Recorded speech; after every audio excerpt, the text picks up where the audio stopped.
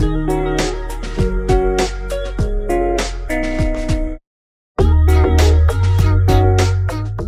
listening to the Oven Podcast. Your table is ready. You can follow me. What up, guys? Man, tonight's a special night. We're back at home. We're at Jackson's in Comac, our first live audience. We're about to share this infused meal with everyone. We're sitting down with physician assistant Morgan Smyth. She's also a licensed medical cannabis prescriber. The oven's preheated, so let's get going. All right, Morgan, thanks for joining us. Thank you for having me. You got it. First time with a live audience. Thanks for coming, guys. Yeah, seriously, guys. Thank you for coming. And we got a birthday in the crew. Happy birthday. First time. I love it. So we're mixing things up tonight, obviously, live audience, but we left pen and paper on your tables. We usually do an oven question at the end where we pull a question. The guest has no idea what's coming out at the end. Some are spicy, some are mild.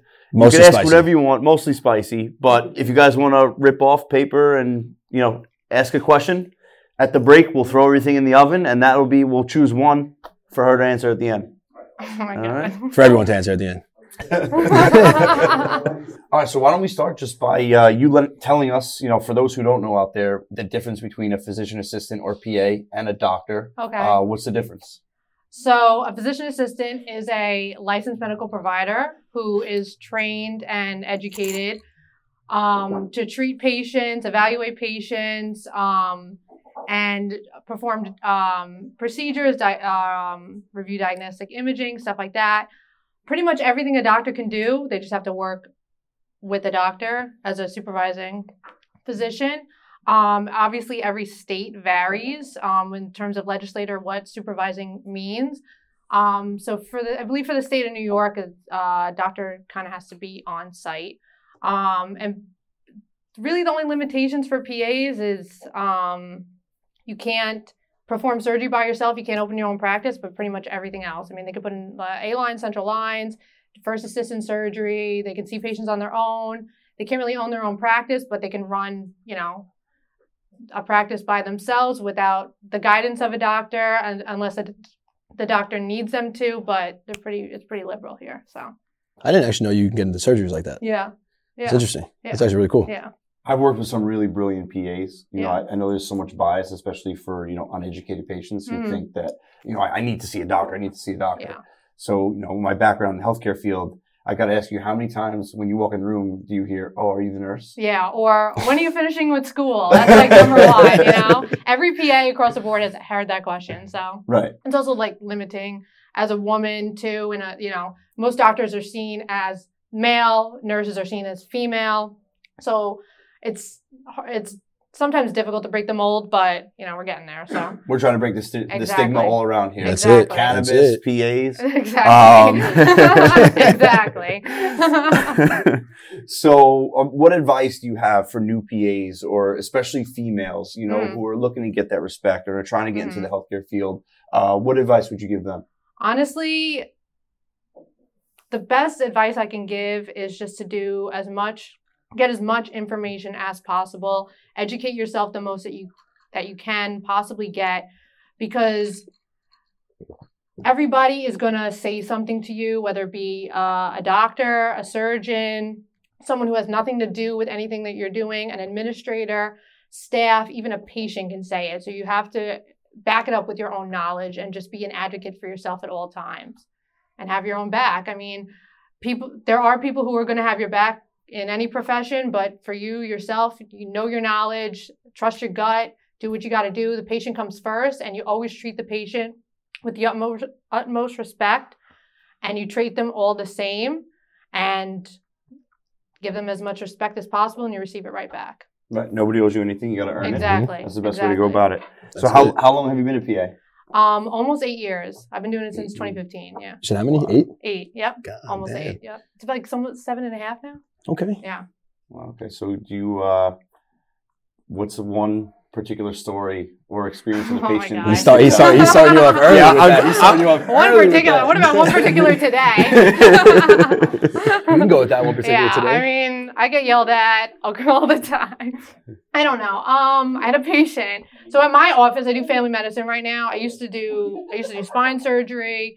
I worked in urgent care for a little bit. So right now I do family medicine, and it sounds like family medicine. It's good. I love it, but it's, it's a lot sometimes. So I had a patient, we do a lot of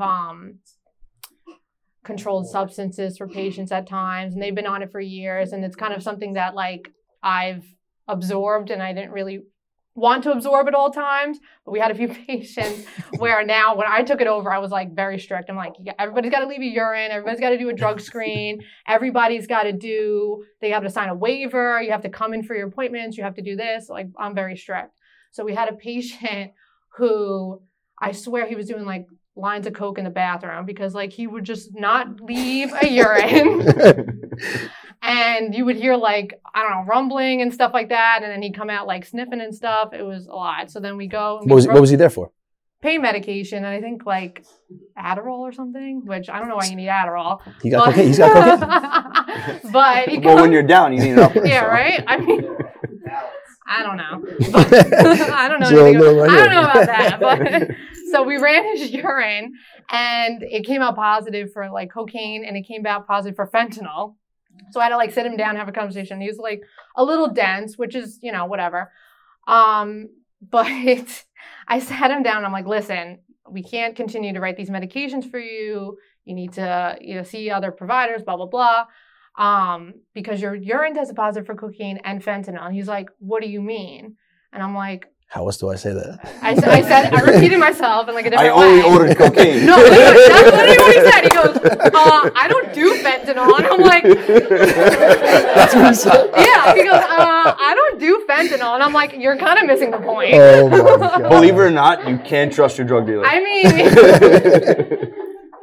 and it was like a lot. I was like, this is a problem. And when was this? This is like last year. Oh, I thought this was like yesterday. Yeah, to the point where like, I was so happy to get rid of this guy too. I was like, you got to go elsewhere because he was like, come on. I used to work pain management in Baltimore. Yeah. And that was an experience, dude. Did you? The Yeah. Wire. When I was at Yeah, I didn't know about that. Yeah. No, so Bubbles over here. my last semester at school, it was an internship, and I worked at a pain management practice, and we would get these new patients that would come in. And as soon as we handed them the urine cup, they would go in the bathroom, put the cup down, say they forgot something in the car, and then not come back. Yeah. I had that too. We've had, same thing. It was interventional, so we did a lot of like trigger point injections, like alternative, to pain medication. Yeah. And it was really rewarding when it did work, and you did Yeah. see someone walk out of there, with no pain that they've been dealing with for the last decade sometimes. Yeah. But we did have some crazy patients. One time we had to shut the office down. Some guy called and was like, "Yeah, I'm going to come and shoot all of you." I'm like, "Come on!" Like, all right, man. I believe Hold on with that. Yeah. Have you ever like caught someone like faking a drug test? No, but I've had people where I'm like, you need to leave a drug test, or they'll like leave and come back. I'm like, that's not how it works. Like, you can't just leave and then come back. Like, I wasn't born yesterday. Come on. I was actually working with a kid. We had to get drug tested for one of the jobs that we were on. And I had no idea about this. He came with me and another guy. We're sitting in the waiting room, and he's sitting like proper. Out of nowhere, his whole right leg is just soaked. Leaking? He had a Ziploc bag full of piss that opened up, and he just ran out to the truck and laid in the back of the truck like no one was gonna find him. I looked at him like, I was like, first off, why a Ziploc bag? Yeah. Like, bring a sprinkles jar if you want to do it. Are you kidding me? Well, they make the fake dicks too, don't they? Yeah, like on Entourage. But like, you don't even need that though, because like you're going into a place like that's not even going in with you. Right. Yeah, we don't have people going in with them, so I'm like, all right, what's like with the? I'm not trying to tell you how to pass the drug test. I mean, yeah, like please don't do that. So, where is your current practice now? So currently, I work in Freeport. Okay. We do family med in Freeport. We also, my boss has a other office. They do like holistic medicine. So like the trigger point injections, and they give out the medical marijuana cards as well. So okay, that's so kind of piggyback off the medical marijuana cards. Exactly.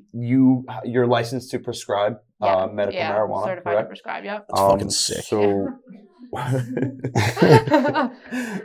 what made you want to become a licensed prescriber? I mean, honestly, I didn't really think about it until I started working at my current job because I never really got exposed to it. It was kind of on the newer end. Obviously, when marijuana got legalized for recreational and medical use, everything kind of changed. But I started doing the evaluations for the patients to get the certification. So then I kind of was like, all right, let me think about getting it myself because, you know, if my boss is not here or, you know, someone needs it, you know, it's a good way to, you know, keep business going also. Plus, I mean, like as a provider, it's important to know, you know, so I see so many people that you would not expect who test positive for marijuana and that, you know, that's, you know, neither here or there at this point, but it's important to know that if somebody's taking something like that and they have, you know, a medical problem or they come in with a complaint, that you understand, you know, the mechanism of action for the drug and, you know, it can mask certain symptoms of, you know, something they may have or they could have a side effect from it. It's good to, you know, keep that in mind for people. That way you open up your differential and make sure that you're taking everything into consideration when you're treating them, you know? The more information, the better. You have like any examples of that? Like where like, you know, pot might have like masked something for somebody or? Like if you have IBS or if you have even chronic pain too, it decreases inflammation. So it can decrease those symptoms where if a patient's coming in, they're like, oh, well, my pain's not that bad, but, you know, like I'm having a lot of diarrhea or something like that, or I'm having a lot of, you know, watery bowels, whatever. And but are you having stomach pain? Are you having this? And they're like, well, not really. You don't think about it sometimes. And then you have to do a little digging, and that's medicine in general, honestly. Yeah. It's like detective work, but you kind of have to check them all out. You have to treat the whole patient. You can't treat just, you know, what they come in for. You got to figure out what's going on total. You know, a patient has cancer or something like that. You don't just treat the cancer, you know, you treat the symptoms that go with the cancer or like what can happen if they have cancer. They become depressed, they have anxiousness, whatever. You got to figure it out completely. That's part of medicine in general. That's part of being a good provider in just having a good rapport with your patient too. And it's important, you know, for people to understand, you know, you want to be a good patient too. You exactly. know, you have to be, you know, find a provider, you know, a doctor that you trust, you know, and that you think is providing you good care. And when you go there, you got to be an open book so they can, you know, give you the care that, you know, that you need. Yeah. And that's important too. It's hard. Patients are not very honest sometimes. They think that like you're going to judge them or, you're going to tell their parents. You're going to hold something against them. But like, I'm not here for that. I'm here to help you. So the more information I have, the better. You know, I'm part of me helping you is, you know, you respect me, I respect you. And, you know, I treat you the way I tell patients all the time, like, if you were my dad, I would do this for you. I would do the same exact thing. If you were my mom, I would do X, Y, and Z for you. If you're my family member, I would do that for you. So yeah, the only difference is you can't smack your patients when they're being a stupid patient. Yeah, I mean, like, I think when you say that to them too, they're like, okay, like, she's trying to help me. You know what I mean? She's not, like, coming for me. You know, she wants me to get better, prevent something, whatever. So one time my dad, he fainted in the middle of the night. Yeah. He was, like, altered mental status. He was, like, speaking gibberish. And my mom's like, yeah, she called me right away. She's like, yeah, you know, he's feeling better now. I think we're just going to go to sleep. I'm like, no, you're going to go to the hospital. I'm not even a clinician. I just work in the field. I'm like, no, that's a bad idea. You need to go right away. Yeah. I feel like a lot of people would come out now and tell you though, like that they're smoking. Yeah. Right? They like do. It's a little different. Honestly, people you wouldn't expect. Oh, yeah. Thank you. Honestly, people you would not expect Thank too. you. Like we do urine toxicities on our patients for like Adderall, even Xanax, stuff like that. And these people come in, I'm like, you know, like 80-year-old guy, you know, he's, you know, you would never expect it. And then he tests positive. I'm like, all right, well, good on you. You know what I mean? If it helps you, it helps you, you know? I mean, growing up, legal. I would never tell my doctor. But I had one doctor look at me. She's like, do you smoke? I was like, smoke what? And she just started writing in her book. I'm like, fuck, she got me, that lady. You can tell sometimes. Yeah. Oh, so you're judgy? No, I mean, like, I'm you pick up on cues, you know what I mean? It's like when you tell someone's an alcoholic. All right, those wings were too good. We had to get off the air, you know, to enjoy those. But we had some garlic parm wings, and the garlic parm sauce was infused. So I'm gonna give it up for Franco on this one. Thank you. Hey, so just to piggyback on the medical cannabis, you know, so obviously the field is now medical and recreational. So do you see any like big differences between the two? Not really. I've heard patients say that if you have this is going to sound kind of bad. I can't wait. If you have the certification and you go to the dispensary, it's like not good of a strain, but if you buy it, you know, on your own, it's a little bit better. I don't know. I guess maybe because it's government regulated. I don't know how true that is, but no, right. I mean, the potency tax is humongous right now. Yeah. They're charging you per milligram. Yeah. Like they're taxing you heavier per milligram. So it's like if you want the better bud, you know, stick to the black market kind of thing. Yeah. But you know, and coming from your shoes, you're the one prescribing it. So you know, where exactly is that? You know, where's that coming from? I guess people are not really inclined to spend more. You know, they want to spend what they're used to spending, what they used to have. What they're comfortable with. Exactly. And they're used to having as much as they used to have. You know, and they're using it more for recreational use. I mean, I don't know if there's a big difference. Well, who was ever really willing to pay more for the same product?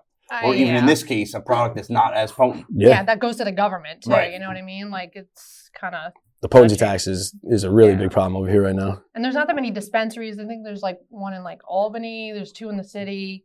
There's not that many. So like for availability, you know, New York is a huge state. So like if you're not have access to dispensary, you're not going there. That's for sure. Yeah. You know? I mean, some of my friends go like to Boston for it. I'm like, what are you doing taking a 4-hour drive for flour? Yeah. That you can get anywhere. You can get it, you know. Like literally down the street you can get it. Yeah, exactly. But like what do you think is the biggest like benefit from medical cannabis? I mean, it decreases inflammation. It helps with people with sleeping, with anxiety. You know, people feel it's a good alternative to, you know, some, you know, other remedies where people will go down. Obviously, there's an addictive quality, so everything has to be taken in stride. I think there's always everything, and nothing is without risk. So everything has benefits to it. I think the benefits definitely outweigh the risk on some of this stuff that it's used for. You just have to be mindful, especially when you're a provider or you're, you know, seeking medical marijuana, because if you're over a certain age, everything will affect you differently. If you have different medical problems, things will affect you differently. I think that what it's used for, especially when you get the certification for medical marijuana, people have really good results with it. Right. You know, even like the CBD, stuff like that, they use it in epilepsy. So, patients have seen good results kind of across the board on most things. So everything has to be done in stride, though. I mean, like if you do an excess of anything, you're going to have problems. So that's, you know, if you take an excess of Tylenol, you're going to have the same problem too. So yeah, patients love thinking, you know, again, I'm not a clinician, but I've worked in the healthcare field before. They love thinking that everything is one size fits all. It's true. You know, and you as a clinician, you understand, you know, everyone's metabolism, their genetics, it can play a role in how they're affected by different things. Yeah. For example, you know, just for ease of everyone understanding, you know, when you have a patient who's a diabetic and they come and you're treating them, how much of a curveball that when you're trying to figure out what medication they can take, not only does it interact with their other medications, but how does it interact with their blood sugar? Yeah, it's true. Patients don't understand that kind of stuff.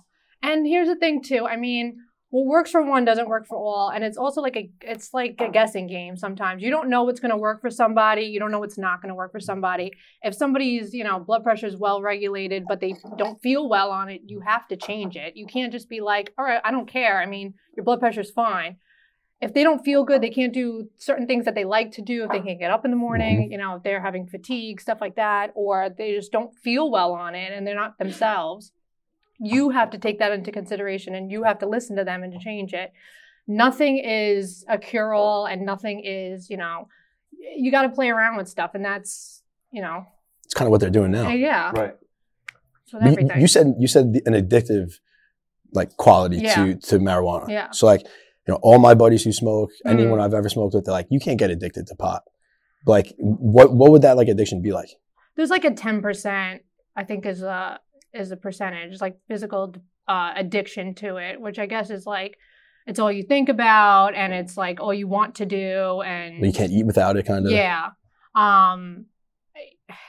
It's obviously better than, alternatives, like heroin or something like that. But I mean, you have to consider that if somebody has an addictive nature already, if they're a recovering alcoholic or something like that, you have to put that into perspective also, because what they could be addicted to in one instance, they could be addicted to another, and then they're not listening to you when you're telling them to do something the right way. They're doing it on their own, and they're like, I know better, I know myself, plus I have this addictive, nature where that's going to supersede any logic. So okay.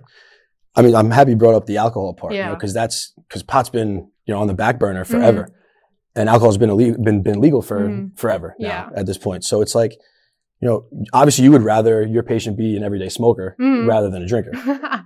I want them to know. I want everyone to know. Say it. Listen, I mean, it has better healing properties than alcohol. Alcohol is like basically poison, but I mean, I can see why people enjoy both, and I can see it, but poison. For recreational use. But as she walks in with 5 JMO.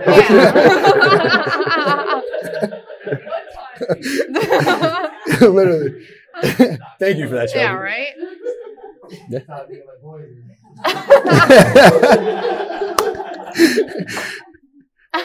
That's perfect. But no, so you would rather, all in all, you'd say, I don't want to make you say yes, but I kind of want to hear it come from your mouth. I mean, yeah, like alcoholism contributes to like end organ failure on a lot of people, especially when they're, everyday drinkers, stuff like that. It's stuff that you don't realize. Everybody hears like, you have alcohol affects your liver. It affects really every organ. Marijuana also affects most organs, but you have to, there's good components where it affects it, and there's bad components. Obviously, if you have COPD, asthma, stuff like that, and you're smoking every day as opposed to like ingesting it other ways, there's risk with it. Well, you can enjoy an infused meal. But if you're chugging, exactly, or you take a suppository or something like that, and whatever you want. I mean, there's like oil, there's stuff like that. There's even like nasal spray, stuff like that. Yeah, so there's everything now. But you also brought up, holistic medicine. Mm-hmm.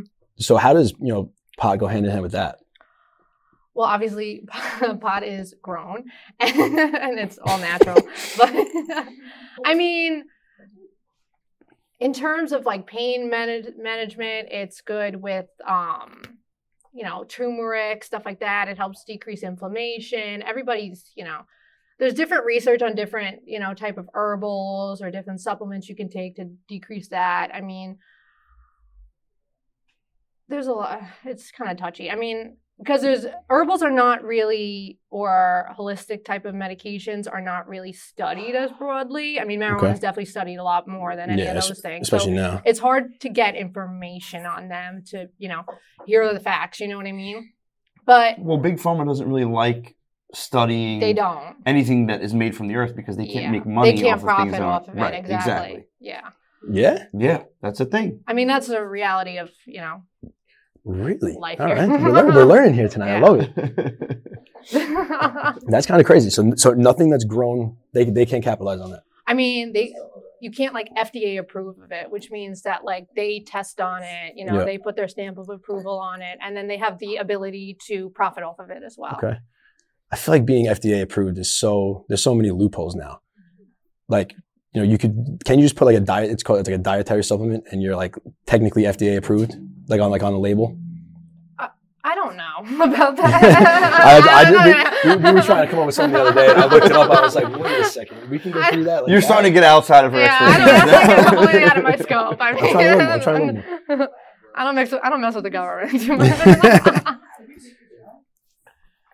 So we talked about your craziest patient interaction, but what about like patient interaction, like, dealing with pot? Mm-hmm. Like in terms of somebody who wants to get it? Or like, have you ever had like someone come in and like a bunch of my buddies are cops and they tell us stories like someone eats too many edibles? I had a patient one time and he got a medical marijuana certification from our office, And he actually went into psychosis because he was definitely like taking a lot of marijuana. Like, I don't remember how much milligrams or whatever he said, but he was smoking like around the clock basically. And he had like altered mental status. He had like severe nausea, stuff like that. Jeez. To the point where we went to the emergency room. They couldn't really find a source. They just called it like toxicosis from it. And then he came out to the office for, hospital discharge, which, I just check and make sure everything's okay, whatever, go through any changes, whatever. And he's like, okay, so like, when can I resume? And I'm like, this put you in the hospital. I was like, maybe give yourself a break because, you build a tolerance to it. They do recommend that if you're on it too, that you take at least a 6-week break to try to lower your tolerance also. And that, helps with kind of resetting everything too. And he was just like, okay, but like, when can I restart? And I'm like, sir. Relax for a second. Like, you were just in the hospital. Like, you weren't there, you were there for like a couple days. You weren't there for like 5 minutes. Like, that's a little traumatizing. I don't know. I mean, people want to do what they're going to do anyway. So you can't really, you just say what you got to say. And you're like, this is what I recommend. And, do what you want with the information. But that's it, You can't tell me those crazy stories when I'm eating an infused meal. Yeah. I'm like, I don't want to get psychosis. I mean, this guy, I think he was like, I don't know. He said something like it was a lot. I was like, all right, maybe tone it back. Like, like, what are you even taking this for? Yeah, relax for a second. We're good. The patient stories and like them like wanting to get back into it. Yeah. This has nothing to do with cannabis. Yeah. This has to do with sex. But so I worked in a call center and I used to relay STD results to patients. Like I'd be the guy that would call and be like, hey, like you have the clap. Say you got syphilis. So like, when you're letting them know that they have like chlamydia or gonorrhea, like you're like, okay, take your medication and you want to abstain for 7 days. And right away, the guys always be like, but can I jerk off? I'm like, take a break. Calm down.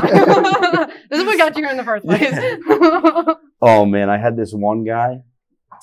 He was actually a cop and I was a manager of an urgent care. They loved you over there too. We don't shut up. Cut that. So put a little bleep over that one. So he comes in asking for the manager, and here I come. Like I was a new assistant manager at the time. I was like nervous every fucking day, and he's like, "Hey, can I talk to you for a second?" So I'm like, "Yeah, sure." So I bring him back to the exam room. I close the door. I turn around right away. Boom. He flashes his badge. I'm like, "What the fuck did I do?" I thought I was in trouble. He's like, listen, I'm a cop. He's like, I got tested here a couple months ago and I need you to change my results. I'm like, what? I can't do that. He had herpes. Okay. That's why he needed those He's results. like, he's like, listen, I'm a good guy. He's like, I got a wife, I got kids, and I don't want to show this result to my girlfriend. I was like, what? I was like, wait a second. So you got a wife and kids and you don't want to show this to your girlfriend. I was like, he wanted to make it seem like the girlfriend, he wanted me to change the date on the herpes results. So that the girlfriend thought that she gave him herpes. So she wouldn't bring it up. Yeah. So she wouldn't, yeah. Crazy. Very, very sneaky, Men are sir. fucked up. No, that's fucked. That's bad. Oh, I mean, so obviously you guys got some crazy stories to do, some crazy stuff. You're like, what made you want to get into this? Medicine? Yeah. I don't really know, honestly. My cousin's a PA, my sister's a PA, she's here too. But when I was in high school, I had thought about it. I was like, I always wanted to be a nurse or something. Where was high school? North Babylon. North Bav? All right. I wanted to be a nurse, and I remember my aunt being like, you don't want to be a nurse. Like, nothing against nurses, but she was like, she goes, medicine has changed over the last few years, and you don't want to be doing, she's like, she was asking me what I wanted to do specifically, and I was like, I kind of want to like treat patients, like be a doctor, blah, blah, blah. She's like, if you want to be a nurse, you're not going to be doing any of that. She's like, you can do a lot, but you can't do that. And I was like, all right. She's like, what about nurse practitioner? And I was like, all right. And then I like read into it. And for that, you have to be a nurse first. So you have to basically go to school to be a nurse. And some programs require you to actually work as a nurse before you get accepted. So it was a lot of like time, whatever. And my other aunt was like, my cousin Mary Ellen, she's a PA. She was like, why don't you do that? And I was like, oh, I never even heard of that. It's like so weird. Like a lot of she's in people my have it. family. I'm like, I don't even know what that is. And I looked it up and I went to the same school. This is like a decision I made like when I was 17. Like I went to school, I got accepted right into the program. It was accelerated and I was I just had to maintain grades. And, as soon as I, did all that, I was able to graduate. And it's very difficult now if you don't do that to become a PA because it's very competitive and it's hard to get into the school. Everybody now, since COVID and all that stuff, everybody kind of wants to do PA and they want to be a PA and, nobody really wants to be medical doctors as much anymore. Yep. Well, I mean, because just from a logistics standpoint, if you can spend less money, go to less schooling, and the most of the liability is on the doctor who signs off on the paperwork. Yeah. And also, if your goal is to truly just treat patients, what else? Why wouldn't you it's a pick steal. that? Yeah, I would honestly promote anybody to do it. If you have an interest in it, go do it. Especially like they don't tell you this. If you're a doctor, you need to be very good in business because the way you make your revenue is all billing. And if you don't know how to do certain things or whatever, or even like run a practice, it's all business. Right. 90% of it is business. I mean, like most of the doctors are not even, unless they're, employed somewhere or they work for a hospital or something and they're just an employee, they just do their job. Most of them make their money from their private practice and it's all just on a business end. And they don't tell you that. You don't know that going into it. You're like, oh, I'm going to, come out of medical school. I'm going to like start, out of residency. I'm going to start working, blah, blah, blah. It's not like that anymore. People don't realize how much malpractice insurance costs. Yeah. People don't realize how every year the insurance companies never pay the doctor more. Their contracts always shrink and shrink and shrink. No. And the payout that the insurance companies are giving these doctors are less and less. Yeah. It's a shame. And that's why you even see some hospitals, some doctors doing unnecessary tests and unnecessary procedures to get more money. It's sad that it's come to that. Yeah, it's true. To get more money, you're saying? Yeah. Damn. It's almost like being like a mechanic. Let me picture our air filter. Always, never fails. You go for an oil change. Oh, you want to change your air filter too? Yeah. They bring it out. They bring it out. They're like, time. look at this. I'm like, I don't know what the hell that is. It's like they have a pail of dust and they just dip it in and be like, oh, you missed this. Everyone ready to eat steak tacos? Yeah? I'm so excited for these tacos. I can't wait for these tacos. You're listening to the Oven Podcast. Thanks for tuning in. All right, man. Those steak tacos were fucking something. How did everyone like those steak tacos? Good? Good. Yeah? All right. So we've had so many people with Pop Butter come up to us with NYPB and they're like, we want to get into the healthy side of things. Mm-hmm. So, we do nano infusion, which is like a powder. Okay. We also like infuse agave. So it's like a little substitute. But, what are your thoughts on like the fad diets, like a keto or a lion? I know. Do you know what a lion diet is? I've never the heard of that. lion diet's like just a straight meat, right? Yeah, it's like meat, salt. Like paleo yeah, or whatever. It's just like it's just meat. Ruminant animals. So like anything with a hoof, basically. Yeah, Oh that God. meat and salt and water. I feel like a lot of people are doing that diet now. I tried it. It crushed my stomach. Yeah, I heard the mean, first 2 yeah, weeks on your stomach is rough. I was in pain. I had to stop. I quit. I was like, fuck You that. need a vegetable. I mean, like, Yeah, right, not just like, meat. I mean, the keto. I'm not a fan of the keto diet. I mean, like, even that diet, the lion diet. That Why aren't you a sounds fan of awful. the keto diet? Well, I mean, I think it's good. So my uncle and my aunt actually went on it, and they lost like maybe like 30 pounds each, and they did really well. I think it's a good like start, but like the way it's designed is that you replace any carbohydrate with fat. And then in order to meet your macros, you like start like doubling up on fat. And that's like, fat is good for you in a sense, but it's also really bad. So like long term, it's not a good thing. Like it's good, I guess, like short term. But like, here's the thing too, like if you're more prone to like a fatty liver or something like that, and you don't get that checked or you drink a lot of alcohol or something like that, that is and you're on this for years, it's going to cause like long-term problems that you're not aware of. It can cause cirrhosis, stuff like that. You have to be aware of what you're doing. You can't just be like, oh, well, I lost 20 pounds. I feel great. Like, yeah, you're like destroying your insides. Yeah, is that good weight? Yeah, like even with like the lion diet, high protein is good, but your brain needs glucose, your brain needs sugar in order to function properly. So if you're not getting those nutrients that you're supposed to, you're not supplying your organs properly. You're not supplying your body properly. It has to be well balanced. Right. Yeah. So I guess that also is another reason why it's important to, make sure you're seeing your doctor. You're letting them know, like, if you're trying some sort of restrictive diet, let them know what's going on. Yeah. And, as long as you're going and getting your physicals, annual physical, if you're feeling something out of the norm, you're going to get it checked out.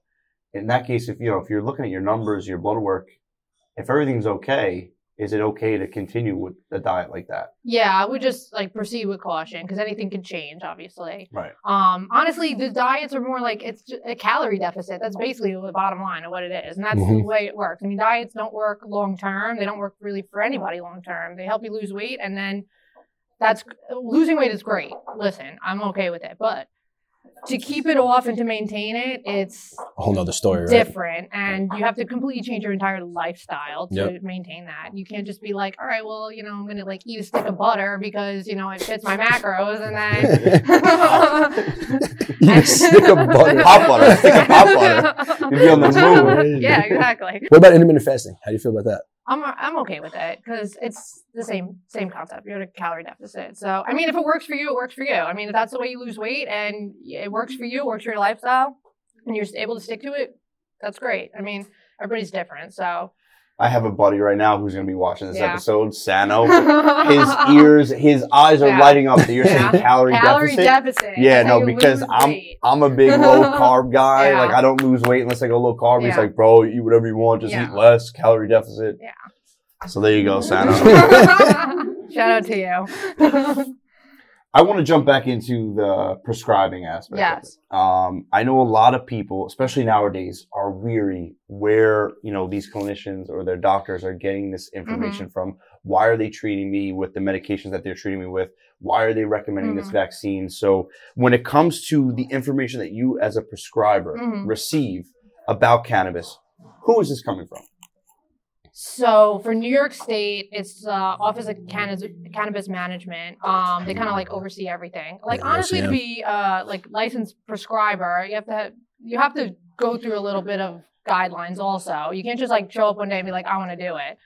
You have to, if you're a mid-level practitioner, PA, nurse practitioner, you need to have a supervising doctor who has a valid DEA and is also a medical marijuana prescriber. You yourself have to have a valid DEA. When you say valid DEA, you mean when it comes to a clinician, that's you can prescribe a license narcotics. to prescribe narcotics. Or controlled substances, I just want to rather. clarify that for the listeners. Yes. So, and that's any scheduled, that's scheduled medication. So to be in good standing with it, you have to pay for it. You can't have any nicks against you, basically. You can't have it taken away. So as a prescriber, you need to have that. And then for New York State, you have to take a 2-hour course. And then for New York State, you also have to take which is just medical marijuana information. And then for New York State, you have to take a supplementary course, which is, I think, an hour maybe. And it just goes through New York guidelines. So all that information comes directly from New York State and the Office of Cannabis Management. They set the guidelines. They grant you access. You have to, everything gets submitted on their website. So it's not they're the end all be all. Yes. For so all of you it. Can't just here's a card. The way they get the card is through them. And it's actually interesting too, because recently, I think within the last couple of weeks, so I guess back in the day also, within the last few weeks prior to, I guess the middle of March, if a patient got a certification to get medical marijuana, they received a temporary license. And then from there, they get the other official one sent to them in the mail. But the temporary one takes about 7 to 10 days. Okay. So once you get the temporary one, you can go to the dispensary. So before that, you really couldn't go. Now it's automatic from an email I received that if you get it done in the office and you get certified, the temporary certification goes directly to the dispensary. So a patient can go that day if they receive it. Yeah. So either the patient can sign up for it, a caregiver, like if they're a minor or they're, elderly, whatever, and they can't prescribe it themselves or take it themselves. Or if you even want to grow it, you can get authorization to do that also. Can you explain the caregiver a little bit more?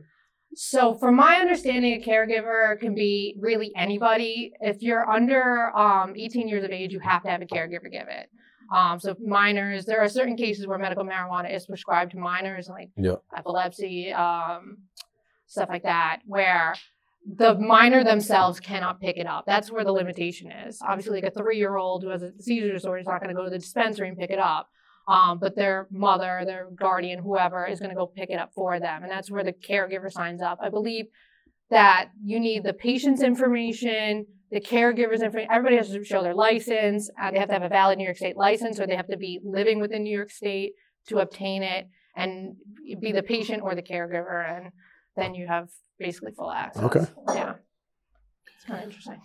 So, how do they come up with these guidelines? What kind of, procedures do they have on their end? Where are they pulling this information from that they are then digesting, forming, and putting together to release to clinicians like yourself? I think it's just based on general research that they've done. I know that the dispensaries have pharmacists on staff who, like, if a patient comes in and they're supposed to get, like, medication interaction checks, stuff like that, they provide guidance for it. From what I understand, there's a lot of research, and I think it's also, like, based on for New York State to be a prescriber, they have to follow a certain diagnosis also, so there's a limitation on that. You can't just be like, I have high blood pressure and I need medical marijuana. You have to have a certain diagnosis and whatever, and they're the ones who pick those diagnoses. I believe it's based on, where they find the benefit, where the patient can find the benefit, or, it's been researched where you can get either disease improvement or symptom improvement. It works in cancer. It can help with cancer treatment, where it just destroys some cancer cells. It has been proven to destroy cancer cells. It also helps with the symptoms of cancer, obviously the nausea from chemotherapy, also like patients after chemotherapy or, just generally not feeling well, they don't have a good appetite, or they're losing weight, stuff like that. Yep. It can help with. Speaking of chemotherapy, like just to go back to what you said about how the new legislation or the new guidelines allow for, no delay in that temporary card when you're waiting to get your actual medical marijuana card.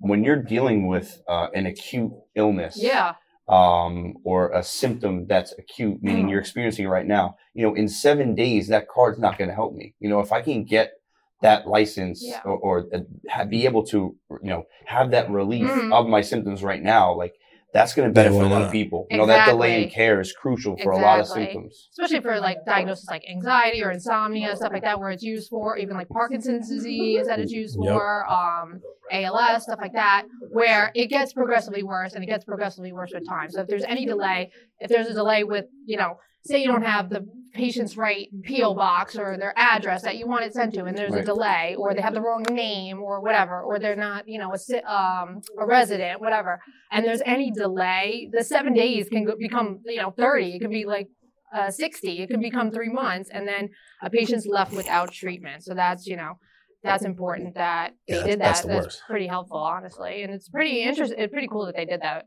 to be fair. And delay in care, it drives me crazy. Yeah.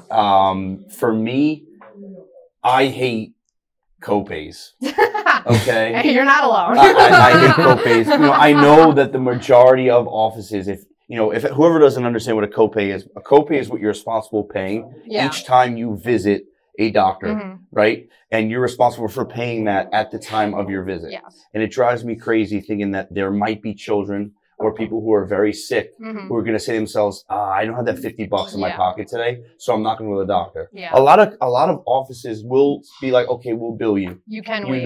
But they're not obligated to do that. It's technically you're it's required illegal to give to it. do it. Yeah. Right. Yeah. Or waiving copays. When your provider waives a copay, they then hear it from the insurance companies, Yeah. because they're technically breaking contract with that insurance company by not collecting that copay. It's true. You, as a provider, you can't be like, listen, we're going to waive your copay because you're my friend or something like that. That's a legal thing that you have to pay. There is a way you can get around it if you do have like a hardship or something like that. You can file for a hardship, whatever. It's difficult. There's limitations in medicine right now. It's really bad because the insurance company dictates what providers do. They dictate what the patient's able to get. If a patient has a deductible, that is a huge problem because the patient 9 out of 10 has to meet that deductible to get any treatment covered. So all of that is coming out of their pocket. And people don't realize that. They think, oh, I have great insurance, it'll cover it. But then you're paying for most of it. And if you're a healthy person who doesn't use the insurance, that deductible is never getting met. And then December comes around and you like need an MRI or something. You're paying the $300 to get the MRI. It's crazy. People don't get it. And there's no, even like when I was in school, they don't tell you any of that stuff. They don't tell you that. As they should. Yeah. Well, then these doctors are expected to run their business or run their practice with no knowledge of stuff like this. Yeah. And that's why there's an art to medicine and there's an art to it because it's a business also. Because you have to also handle things like before they become problematic. So like you don't want the patient to go into debt because you couldn't get their stuff approved and now they're behind, you got their stuff approved some way, somehow, but now they're behind the 8 ball. That's not, everybody has, finances and stuff like that. And it's very difficult in the country to get stuff taken care of in a good fashion. Even though we are paying a lot of money for insurance, it doesn't always pay back, if that makes sense. No, definitely. Yeah. Well, we're going to get into these churros with the cannoli dip, the infused cannoli dip. Yes, we are. We'll be right back. You're listening to the Oven Podcast. Thanks for tuning in. All right, so Chef Harry Poole at Jackson's in Comac kills it once again. Yeah. Another great guest, Morgan. Thank you for having me. We mix it up this time. The guests that are enjoying this infused meal with us, they threw some questions in the oven. Instead of Mario's ridiculous questions. I'm still asking you a ridiculous one. I want to. I'm not letting that one go. I'll say that for after. I'm scared. But would you like me to pick or do you want to pick it up? Yeah, someone else pick. You want me to read it? I don't want to be responsible. I'll read it to you too. Yeah. Here's the first one. Yeah, we'll do 2. I feel like after I read the question, I'm going to be able to guess which table came from. Yeah, I wonder where it came from. Oh, this is... First edible experience. Tell us about it. When I was in high school, this is insane. When I was in high school, this guy that we went to high school with, he was selling pot brownies like out in the open, and he put them in like Panera bags, like so it was like Panera bread. And I bought one, I think for like $20. I was like, oh, I'll try it. And then like I was by myself and I was eating it, and I was like, oh, this is nothing. So then I decided to like go on a drive. Biggest mistake of my life. I went driving and I was listening to like, this is when the Kid Cudi album came out. Oh, you were behind. Yes, I was driving. This is when the Kid Cudi album came out, and it was like Pursuit of Happiness. It was like, I was like, I gotta go home. I gotta drive home. Time to go. It was a lot. I want you guys to know she's sitting over here in between courses, and she's like, "Yeah, we just, mic is on, but we'll cut this out." And she's over here telling us that she was driving high. So I don't know. Are we airing this or not? I was like 16, I think. It was a lot. What was your first edible experience? Oh man, we were sitting in Suggs' basement. It's not as good as this. That was great. Remember Mike? I don't want to say his last name because I don't want him even watching the show. He used to make these it was called space cakes. And, back then no one knew what the hell they were putting in it. Like they weren't dosed right. They were telling a story the other day, like they had what they thought was 80 milligrams, like how to go home. Like that was like, we ate 2 space cakes and I was actually a part of Suggs' couch. Like I couldn't get up for a drink. I couldn't get up to pee. And you like that commercial. I was literally melting into the couch. And I actually hated edibles after that, like for a really, really long time. And then this started. You found your calling. You know me, dose right. Edibles are the way to go. I prefer edibles over smoking. Definitely. But I misdosed myself one time. I told you.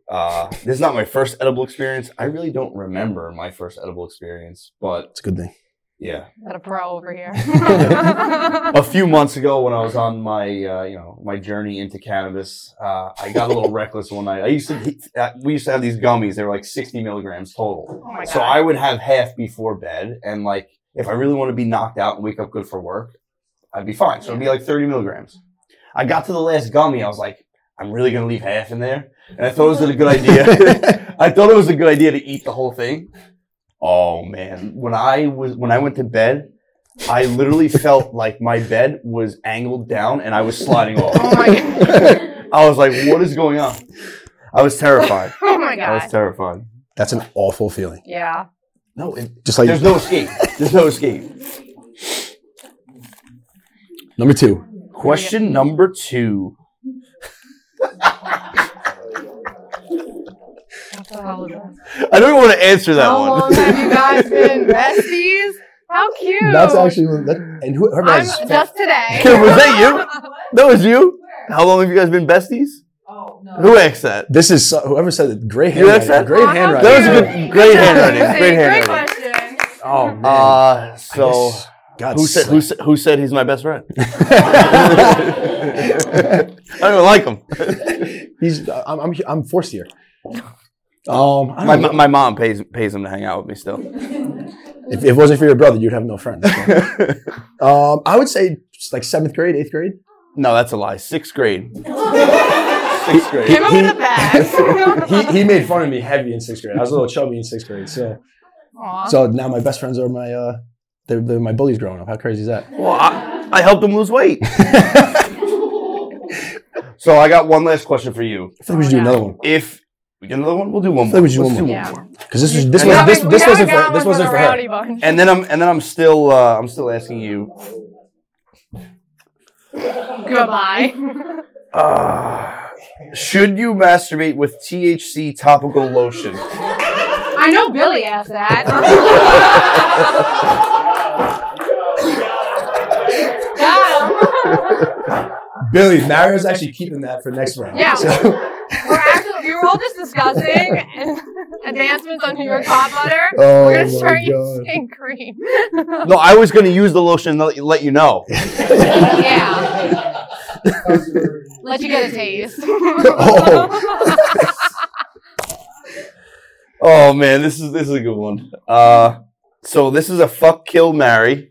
This is a good one. I like this. This is by Gio. Oh, go. He said go.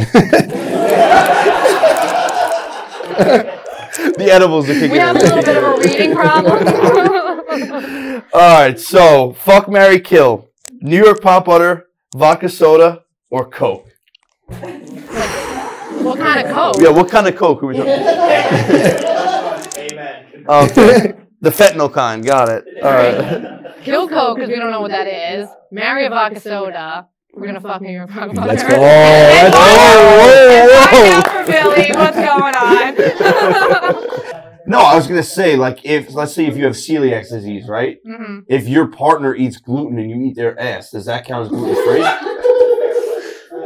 He goes, does that count as gluten free? I don't know. Try and find out.